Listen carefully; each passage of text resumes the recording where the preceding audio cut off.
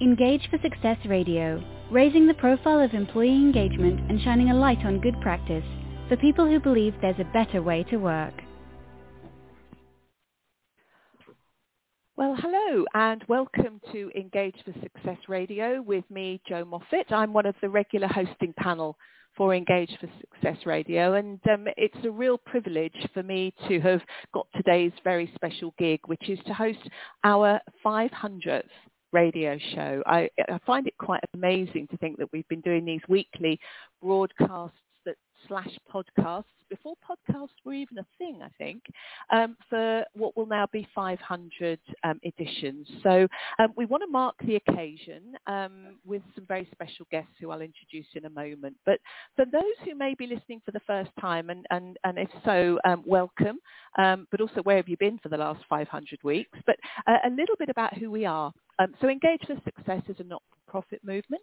We are the UK's leading voice on the topic of employee engagement, and we're raising awareness and running events through area networks around the country, and our topic and sector-specific thought and action groups developing research, publishing case studies, and shining a light on great practice. Our mission is inspiring people and workplaces to thrive. And during this special 500th episode, we'll explore the stories and successes of what's been more than a decade now of the movement, reflect on some of the lessons learned, and most importantly, look ahead to some of the challenges that are coming down the track in terms of employee engagement. We've also had some contributions from many of our followers through social media of things that they would like to ask our special guest, or points of view that they want our special guests to consider. And I will introduce and weave those in as much as I can during the course of the next half hour. But let me introduce today's very special guests, and they very much are. So I'm delighted we've got 3 guests with us today. So I'm not going to do much talking. I'm going to let them take centre stage. But welcome to David MacLeod and Nita Clarke, OBE, who are founders of the Engage for Success movement, still very much involved in what we're about, sit on our board, and of course were the co-authors of the original report that kicked this whole thing off. So welcome to, and we're also joined by Cathy Brown, who will explain how she came to get involved in the movement in a moment, but was our very first secondee. And I had the privilege of working under Cathy as Executive Director of the movement a few years back now. So what a trio, and great to have you on the show, and thank you all for making the time to join us. So let's kick off, shall we? First of all, a little bit of a kind of retrospective. I think these kind of occasions demand that, don't they, really? And I wondered, David, if I could ask you first, just to give our listeners a very brief overview of how the original report came about, and then I'll turn to you, Nita, to say how that then developed into the movement itself. So, David. Thank you very much, Jo, and hi everybody. And 500 episodes. What a fantastic part of the movement this has been. It's great to have this chance, and great fun to look back a bit. I find it quite extraordinary to remind myself that actually there was a time when I didn't work with Nita, but that goes back a long way.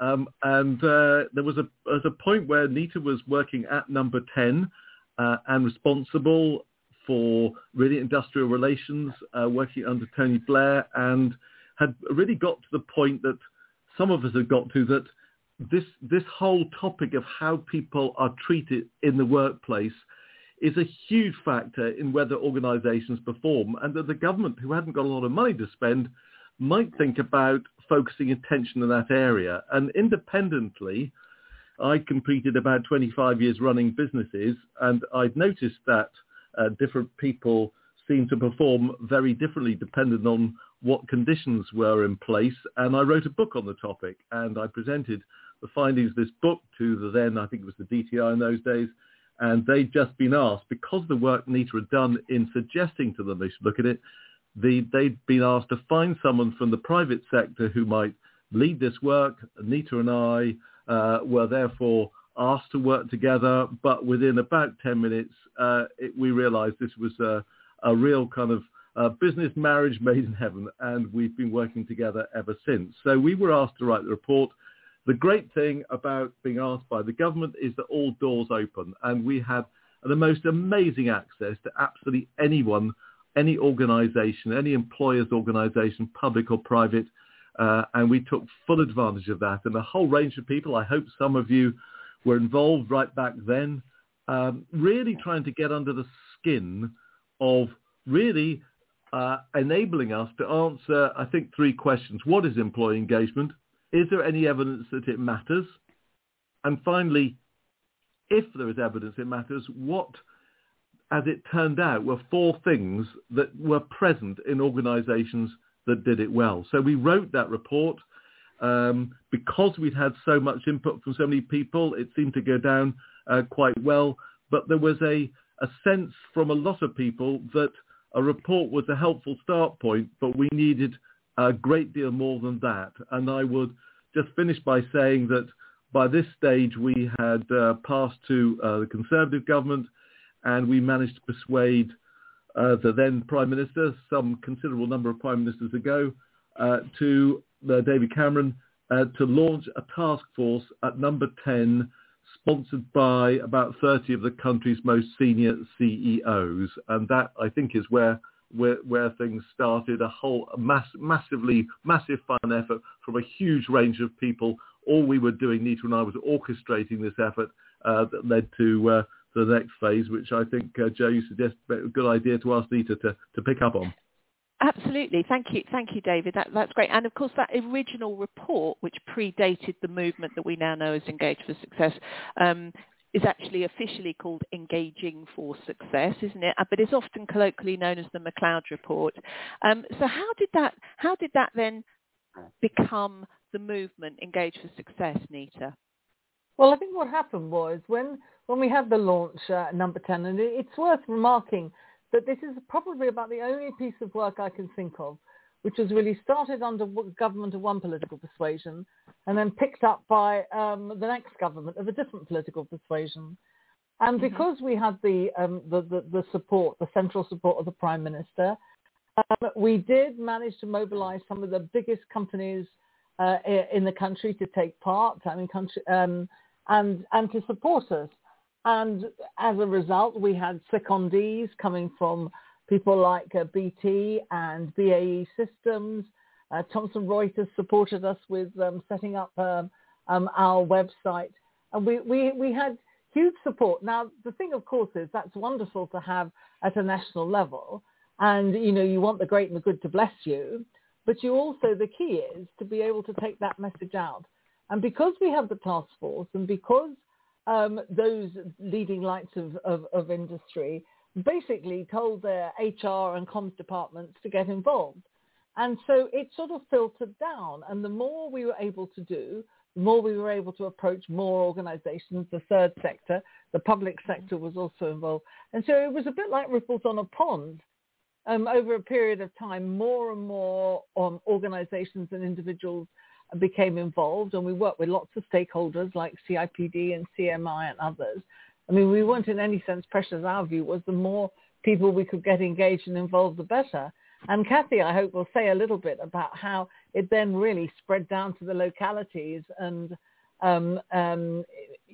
absolutely involved people involved in, as I say, in HR and comms and OD and so on at a kind of grassroots level. And that, I think, was the key to the success. It became a multi-layered movement. It gathered momentum of its own. And so, Cathy, where did you come in? You were one of the first secondees, if not the first secondee, weren't you? I was sort of equal first with the wonderful Amber Kelly, who was working for Serco at the time. Right. And so we joined at exactly the same time. And it was an experience like no other. So I was working for BT, British Telecom, and David and Nita had put out a request for support to all of those various organisations that had got involved with the original report. And BT has, as many organisations of that size do, a talent pool. and they take in opportunities like the one that David and Nita had offered. And I was at that point in discussion with my HR partner about my next steps at BT.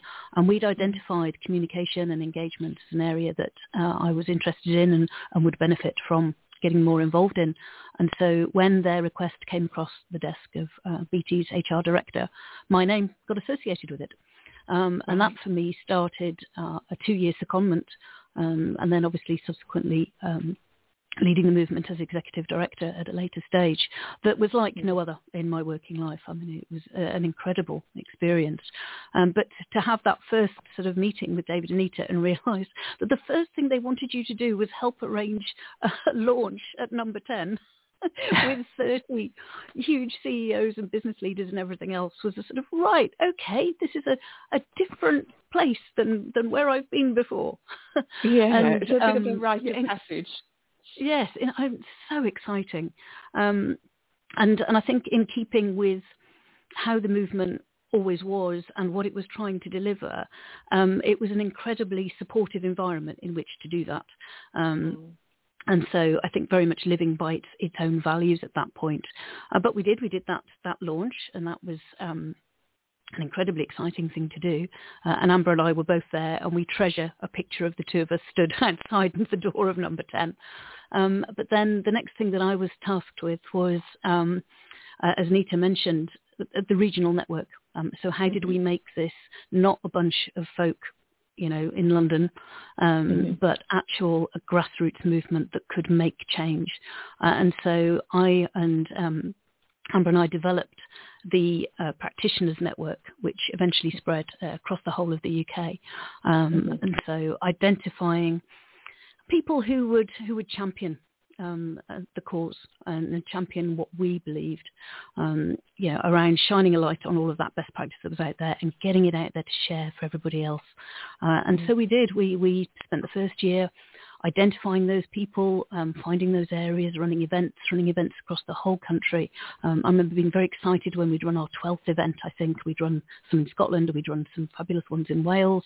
So we really did try and make sure that we were reaching all of the corners of the UK and gathering those people in, and then enabling them to run their bits of the movement for themselves, because that was really important, that we weren't centralised in that way, that we were decentralised, and people had the power and the empowerment to make those decisions for themselves within those regional networks. And that's been true. That's a principle that's followed through and is still very much true today, isn't it? And whether it be in the area network groups or whether it be in the topic specific groups, it's very much a social movement of people who coalesce around a shared belief in the importance of all of this stuff. But it's interesting, isn't it, looking back at the time when you did this, it's not really that long ago, but equally in terms of technology and communications, it really predated the whole social media movement, didn't it, in that sense? You weren't really benefiting in those early years from a huge amount of social media noise. It was presumably picking up the phone and sending emails, was it? It was very email-based, absolutely. And as much as we could, getting out and about and actually meeting people, which has always been something that I personally enjoy. And I think that was one of the delights of getting involved with that regional network, was the ability to go and do that and talk to people in their organisations about what they were trying to do. And it was one of the huge values of, Nita mentioned the many, many organisations that participated in our secondee program. But of course, with all of those organisations, we then had those people on the team and we could benefit from what they knew about engagement already in their organisation. And they were such an incredible force for spreading all of that knowledge back into those organisations as well. I seem to recall at the point at which I left, we'd had 40 secondees through the programme, which I still think is an amazing achievement. Well, there you are. And now you've answered one of my questions, which was going to be, what do you, and I want each of you to give me a brief one here. What do you think has been one of the greatest achievements over the last decade for the movement. So would you say that? This is a question actually that was put to us by Helen Caton-Hughes through LinkedIn. She's the creator of the Abundant Leadership Movement, and she, first of all, along with many, I have to say, sends her congratulations about the achievement of 500 episodes of this show to you all. But asking, what do you believe is the greatest achievement of Engage for Success so far? So I'm going to take that one as yours, Cathy, because I want to keep this rubbing up. Nita, what would you say? I think it's difficult because in a sense, times have changed and the movement has changed along with it. And the salience of employee engagement, the understanding of it, the recognition that, it's not just that people are our best asset, it's that people are our only asset. I mean, I think over time, partly because of the contribution of the movement and of many other people as well, but also because of the way our economy has moved and shifted, I think that the recognition of the importance of how you treat people, mobilize them, enable them to give of their best, and the absolutely critical nature of engagement when it comes to talking about performance and productivity. I think that there's definitely a greater understanding of that now, because people often ask me, what the biggest change is. And I think, we were seeing a little bit of sort of sandals and fluffy bunny. And now I think, there's barely a boardroom that doesn't recognize they've got to think at least about how their people are doing. Whether they do anything about it is, of course, a different matter. The but at least question. There's recognition. Yeah. David, what would you say is the greatest achievement so far? I'd say if you look down the mountain, I would build on the comments made by Nita, which is it's gone from a sort of tree-hugging topic to something that's talked about seriously on board agendas. However, as one of the very most senior chief executives in the land mentioned to us just the other day, it's not yet and he called it the drumbeat of management practice. It's not yet got to the point where it's given equal priority to the so-called hard numeric strategic issues. It needs to. So the achievement is it's now talked about.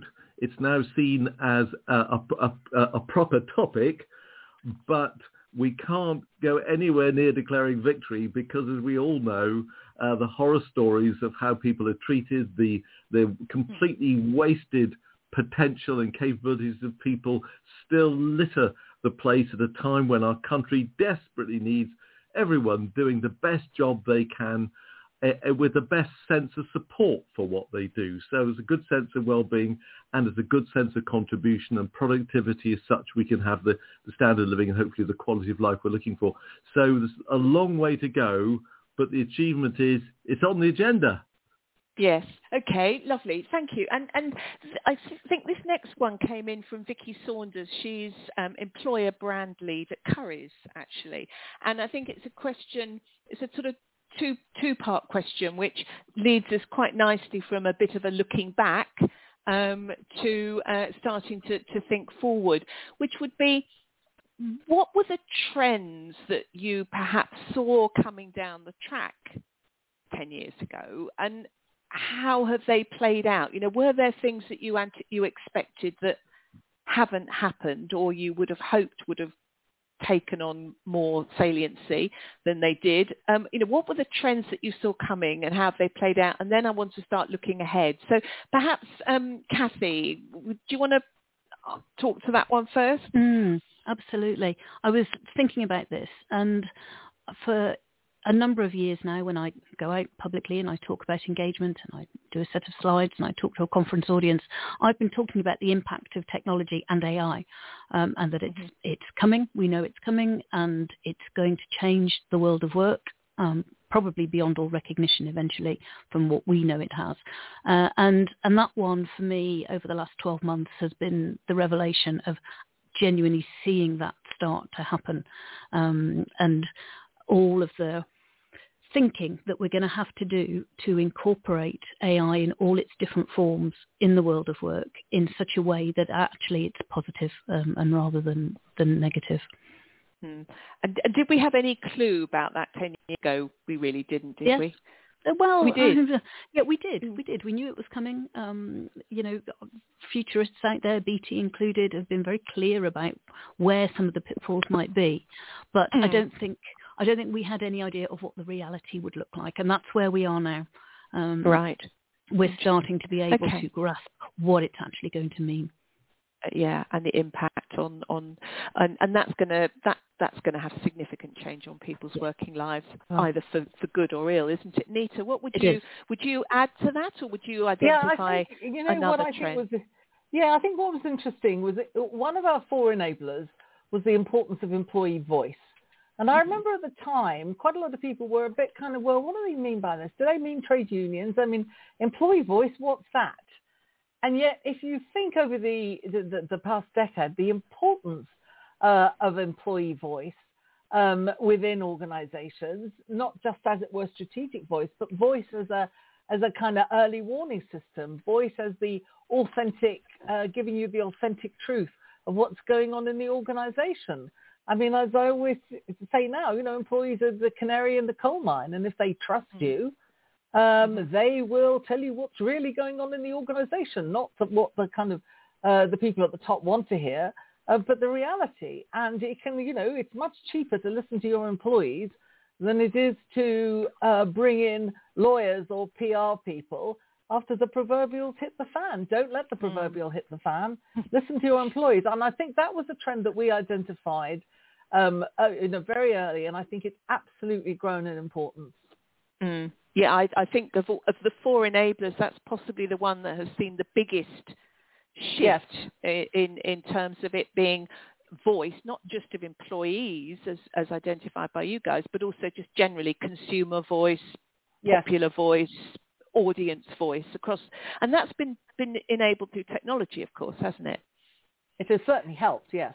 So, David, what would you add to that, or do you agree with that point? I certainly agree with that. I think going back to the original question, I think when the report was first written, our mind was really wrapped around the growing understanding that culture, culture eats strategy for breakfast, the famous Drucker quote, was beginning to catch on, and behaviours and this sense that we're not, quote, human resources, we're human beings, and we sort of focused very much in those areas. And I think over the last 10 years, and we've sort of alluded to it, but the forces have encouraged the people issues and engagement to be taken more seriously. Miles still to go, but the huge push in diversity and inclusion, stress, well-being, hybrid working, need to attract and retain people, transparency, the demand for personalization, agility. I'm a marketeer by functional background.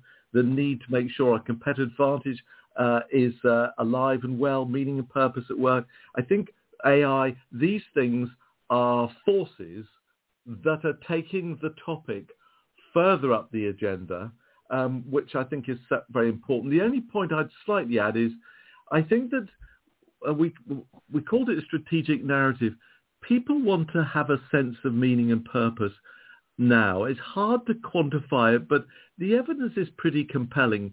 If we've really cottoned on, if you look at the work of Kahneman, I think that enabler, why are we doing this? What do I get out of bed? Why do I get out of bed? What's the contribution we're making? Not just the younger, but perhaps a bit more associated. We need to answer those questions if we're looking for people to really embrace and own the opportunity to improve the business, the opportunity to give greater customer service and so on. We've really got to get that one right, and that's drawn out of the organisation and developed with all parts of the organisation, agreeing and coalescing around what that's to do with. No, that's it. Absolutely. And actually that leads quite nicely on to another question that Paul Burton asked on LinkedIn, wanted to sort of challenge you guys about, really, and it sort of ties into the future. If what you're saying there is right, David, and don't disagree with you, but what he makes the point that since the original report was written, lots has changed. Businesses have invested a lot in processes and programs to increase loyalty and performance. And yet we're seeing quite high levels still of dissatisfaction, high staff turnover, which he suggests means that some things aren't really working. And he asks the question, what can an employer do to win the loyalty and the heart and energy of their people when challenges can be so very personal for different individuals? And does it come back to that purpose point that you were talking about there, David? I think look, every context is different, and we're all individuals, and we could just sort of stop there, but that would be very lame. There are themes that run through this, and the overall theme is: are people being asked for their view? We talked a minute about voice, the importance of really respecting people, respecting their views, listening to people. People do not expect a democracy. It's fine to say we won't be following that for whatever reason, as long as we give a reason for why we won't picking up an idea at the point in time. But if you want to diminish people, it's very easy, just ignore them. And voice is about ensuring that people really feel asked and involved. So I think that's an absolute bedrock of engaging. And then, of course, doing something about it. I mean, the kind of we said, we did kind of umbrella to this. So people feel they're very involved with this. They feel heard.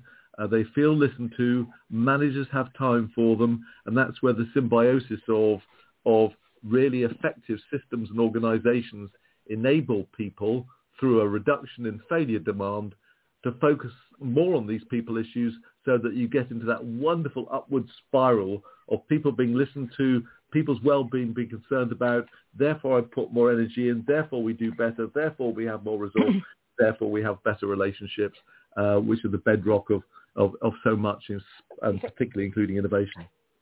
Cathy, sorry. Oh, sorry, go on, Nita. Carol. I was going to say, I mean, I think part of the problem, and I think it's a really good question, is that there's a lot of performative engagement going on. You know, there's a lot of people saying, you know, we're doing all these wonderful things, and we're doing a survey, and we're looking at the survey results. But actually, is it, you know, is there a bedrock of trust in the organization? You know, do people really believe that what the organization says it's doing, are the values on the wall reflected in the day-to-day behaviors? Because these are the things that really put people off and cause people to leave. And I think that just saying you're doing engagement, you know, is absolutely not sufficient. You have to be really honest about what is the culture in your organization. What is the level of trust in your organization? Do you know why people are leaving? Do you know what they say on Glassdoor? And what steps are you taking to address the things that the people themselves are going to identify? And if there's just one other thing I would say is this: look, we haven't talked about it today, but Carol Black, the doyen of health at work, and well-being at work, told us that the biggest single thing that needs to change is that the relationship between individuals and their line managers needs to be improved, because that's the biggest cause of workplace ill health. And she's absolutely right. And so some of the basic things like that, you know, never mind highfalutin, you know, aims and aspirations, are your line managers, are your managers managing people well and adequately, and are they coaching them and doing all those things? Or is it basically still, if we're completely honest, a load of command and control and bureaucracy in the organization? It's what I say, I call it performative engagement, and we don't want that. We want transformational engagement. Yes, absolutely. So thank you, Nita. So Cathy, I just want to turn to you to look at that in terms of the future. How do we, because I'm very conscious that you have more recently worked in a practitioner role. You've been working in a not-for-profit yourself, and you've also been working in the commercial sector as well. So what have you learned from that about what we can how we can really win the loyalty, the hearts and minds and the energy of our people, if it's not just AI? What can we be doing? Indeed. I mean, it's almost exactly what Nita's just said. We need to not forget the basics the basics are just really important, and it's amazing how quickly they can get lost. So good management, people being able to speak, people having trust in the leadership of the organisation. But the world that I've spent really the most time in over the last 5 years is the SME world. And it was always an area that we felt we hadn't adequately grappled with through the resources of Engage for Success to any great extent. And we forget how many people are employed in that world or are running businesses in that world. And for me, that's where the future has got to go, and where we look at that essential management and leadership culture that people come into at any level and at any size of organisation.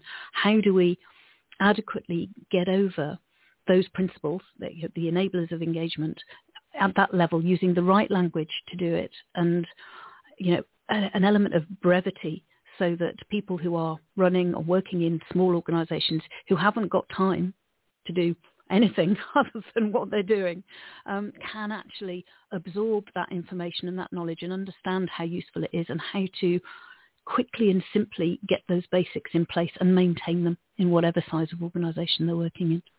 Totally support that. Absolutely spot on, Cathy. Thank you, and thank you, Cathy, and thank you, Nita. We are right out of time. It was never going to be long enough, was it, to explore all of this and look ahead. David, can I just quickly ask you for one final observation on that and kind of where we go for the future, and then I'm going to have to wrap us up, which is a great shame. I would just love us to take the opportunity of a difficult environment to say we cannot go on as we are. We've really got to start treating people as individuals, as human beings, not human resources.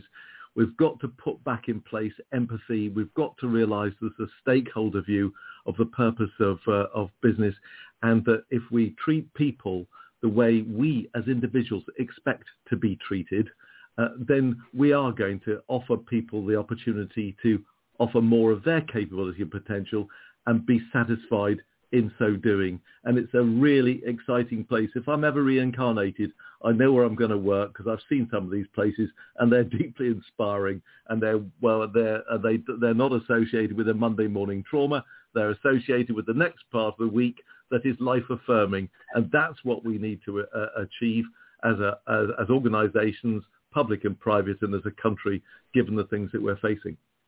Hear, hear. Thank you, and thank you very much, David MacLeod, Nita Clarke, Cathy Brown, and thank you to all of you who put questions and topics forward. I'm really sorry we weren't able to explore all of them, but hopefully you found the last 30 minutes as deeply inspiring, to quote David there, as I have. So thank you to our special guest today. Thank you to everyone who's been listening. Thank you to everyone who's engaged with the movement so far. Don't forget, you can download or stream any of the great shows from our archives, just the 500 episodes, at any time. Just visit engageforsuccess.org, where you can find out more about some of the themes and topics that David, Nita and Cathy have been talking about today, and most importantly, where you can get involved in the movement if you've been inspired to actually want to contribute and take this on. We are entirely dependent upon volunteers, and we've got lots of exciting roles that we would love to have some support with. So thank you again. Thank you for listening, and goodbye. Engage for Success Radio, raising the profile of employee engagement and shining a light on good practice for people who believe there's a better way to work.